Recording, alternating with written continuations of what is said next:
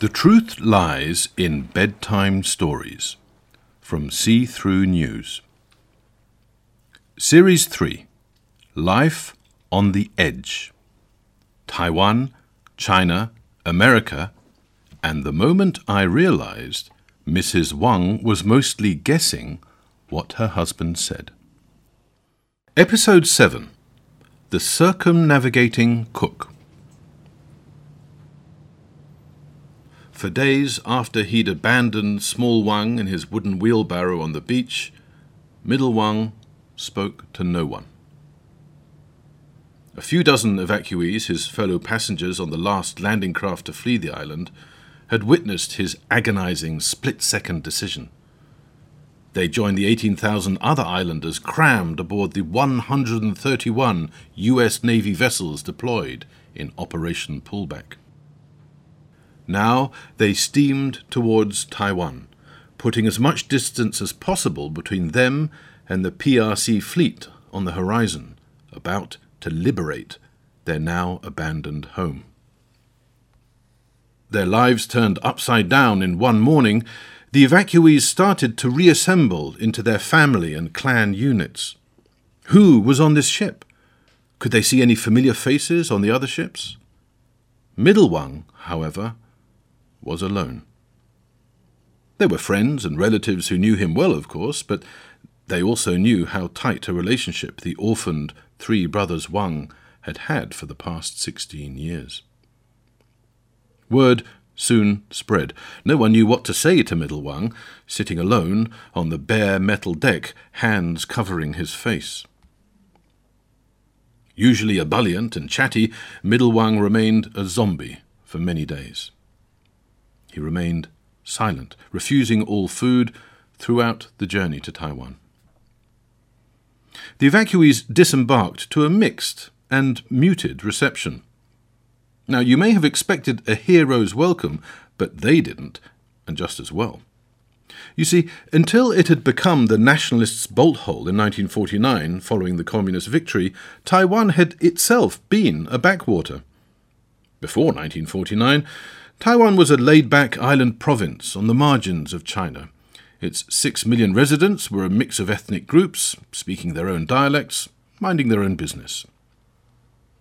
After defeat by the communists, Generalissimo Chiang Kai-shek and more than 2 million mainland nationalist officials, troops, and others associated with his rotten regime fled to the island province.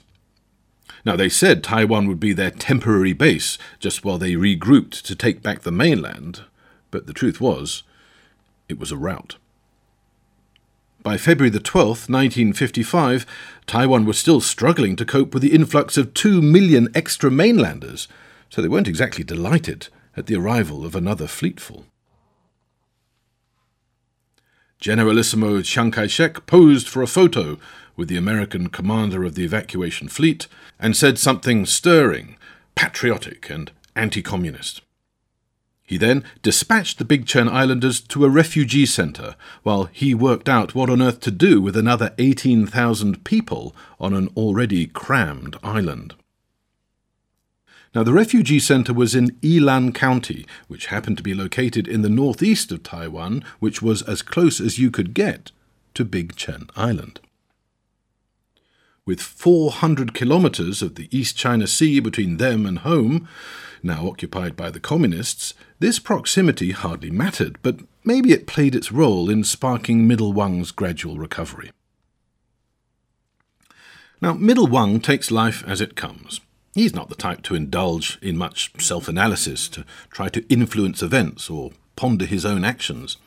He's more inclined to keep a weather eye, steer into the waves, and plot his best course, just like his big brother did on that fateful day when he set off to sell some dried squid on the mainland. Did seeing the East China Sea every day and thinking that this stretch of water was all that lay between him and his home and his brothers play its role in rousing Middle Wang from his slump? Well, if he can't say, how can we? In any case, as the days passed, Middle Wang's despair lifted. First, he started eating again. A few more days, and he began responding to greetings. A few more, and he was initiating conversations, then smiling, then laughing. Then he cracked his first joke. When Middle Wang started cooking again, his islander friends reckoned he'd be okay. Maybe the fact that everyone else in the refugee camp was in the same position helped diminish his trauma. None of the other 17,999 islanders had to make quite such an impossible choice in a split second, losing a brother in the process. Now, they all found themselves, well, not in the same boat. As fishermen, they would probably have preferred that, but in the same predicament, at least. Remember, Middle Wang was only 18 years old, so he was blessed with the resilience of youth. Throughout those weeks of recovery, Middle Wang had been oblivious to the diplomatic crisis triggered by the arrival of the Big Chen Island evacuees. As his spirit was restored, he began to follow the rumours. There was little else to do in their Yilan County limbo, apart from cook. There was much rumour to follow, so here's a recap of the diplomatic timeline before and after the evacuation of Big Chen Island. Chairman Mao announces he'll liberate Big Chen Island on February the 10th. Generalissimo Chiang Kai-shek announces the islanders will fight to the death. Horrified, the US Navy scrambles to evacuate all 18,000 islanders in the nick of time. Chiang Kai-shek tells the United Nations Taiwan has no space for the islanders. The United Nations scrambles to find countries looking for immigrants, like Brazil. It negotiates a relocation package that includes a bag of gold for each islander.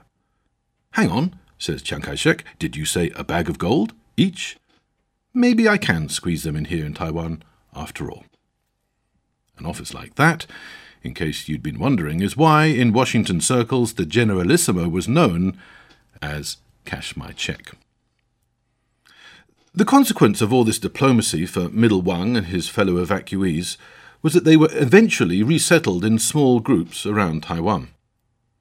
Their immediate crisis may have been resolved, but for Big Chen Islanders, being parachuted into various already crowded communities around Taiwan was far from ideal. As fishermen, smugglers and pirates operating from a remote island at the fringes of any jurisdiction, they'd never felt any particularly strong political affiliation to the nationalists or any other rulers. And don't forget their dialect, which no one could understand. The evacuees really may as well have been sent to Brazil for all the mutual incomprehension they faced in their daily lives. And Taiwan held no existing social or family ties for them. The Big Chen Islanders didn't know anyone there, and no one in Taiwan was particularly interested in getting to know them. If this seems heartless now, bear in mind the Taiwan they landed in wasn't the prosperous, cohesive entity it is today.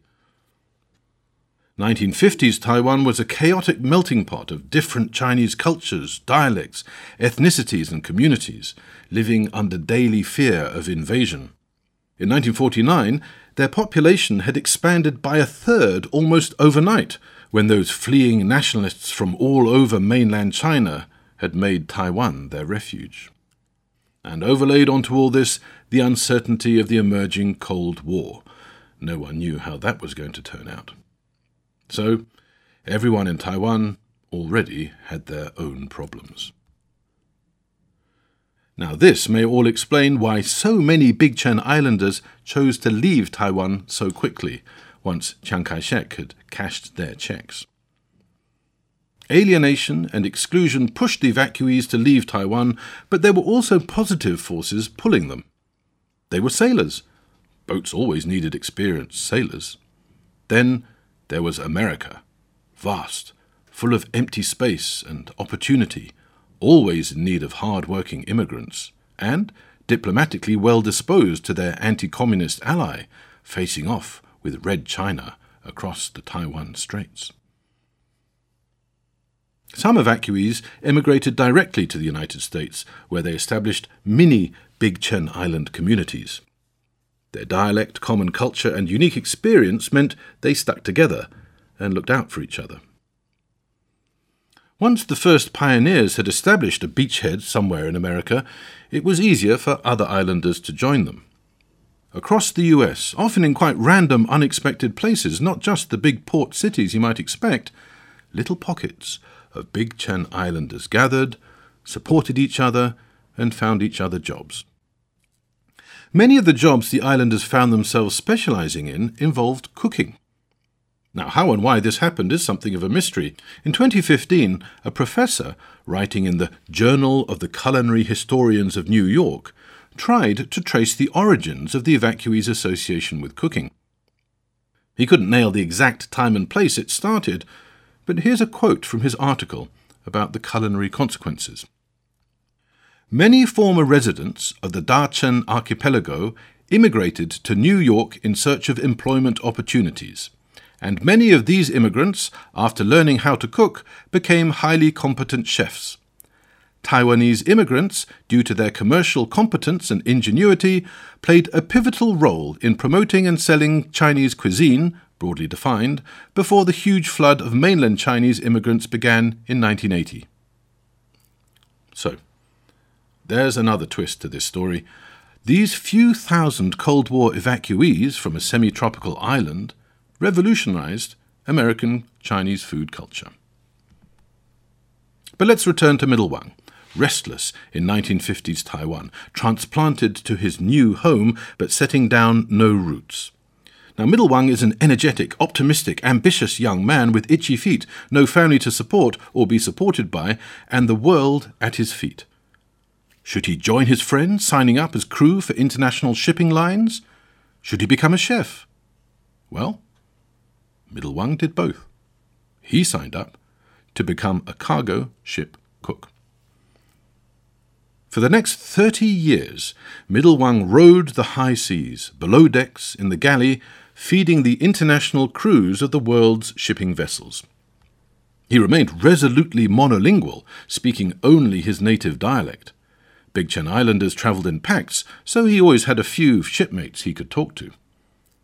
For his other shipmates, Middle Wang's shared language became food. Feeding crew from the Indian subcontinent, Southeast Asia, South America, Africa, and Europe, Middle Wang educated them about Chinese food, and they taught him how to adapt it to their tastes. Now try to name a port Middle Wang hasn't been to. I tried to, in that sweltering Alabama living room when interviewing him, but failed. He may have seldom left the docked ship, let alone ventured far from it, but Mr. Wang, as I then knew him, had been everywhere. Rio, Busan, Rotterdam, Klang, Portsmouth, Yokohama, Dar es Salaam, Aden, Galveston. Now you know most of the rest of his story and can now guess what remains. After calling time on his sailing days, Middle Wang joined some fellow Big Chen Islanders who'd wound up in small-town Alabama. They found him a job in a kitchen. Mrs. Wang found a husband in him. They settled down, raised children, enjoyed grandchildren. Middle Wang, now Mr. Wang, loved his wife, and while he had officially retired, he still loved cooking so much he'd often work in the kitchens of Mrs. Wang's expanding chain of buffet restaurants for free. But even for such a happy-go-lucky character, for his whole life Middle Wang had carried one nagging question. What had happened to his two brothers? In Episode 8, The Man in the Wheelchair, we find out what happened to Small Wang. The Truth Lies in Bedtime Stories is a podcast from See-Through News. See-Through News is a not-for-profit social media network with the goal of speeding up carbon drawdown by helping the inactive become active. Life on the Edge was written, narrated and produced by Sternwriter. Audio production by Rupert Kirkham. Thank you for listening.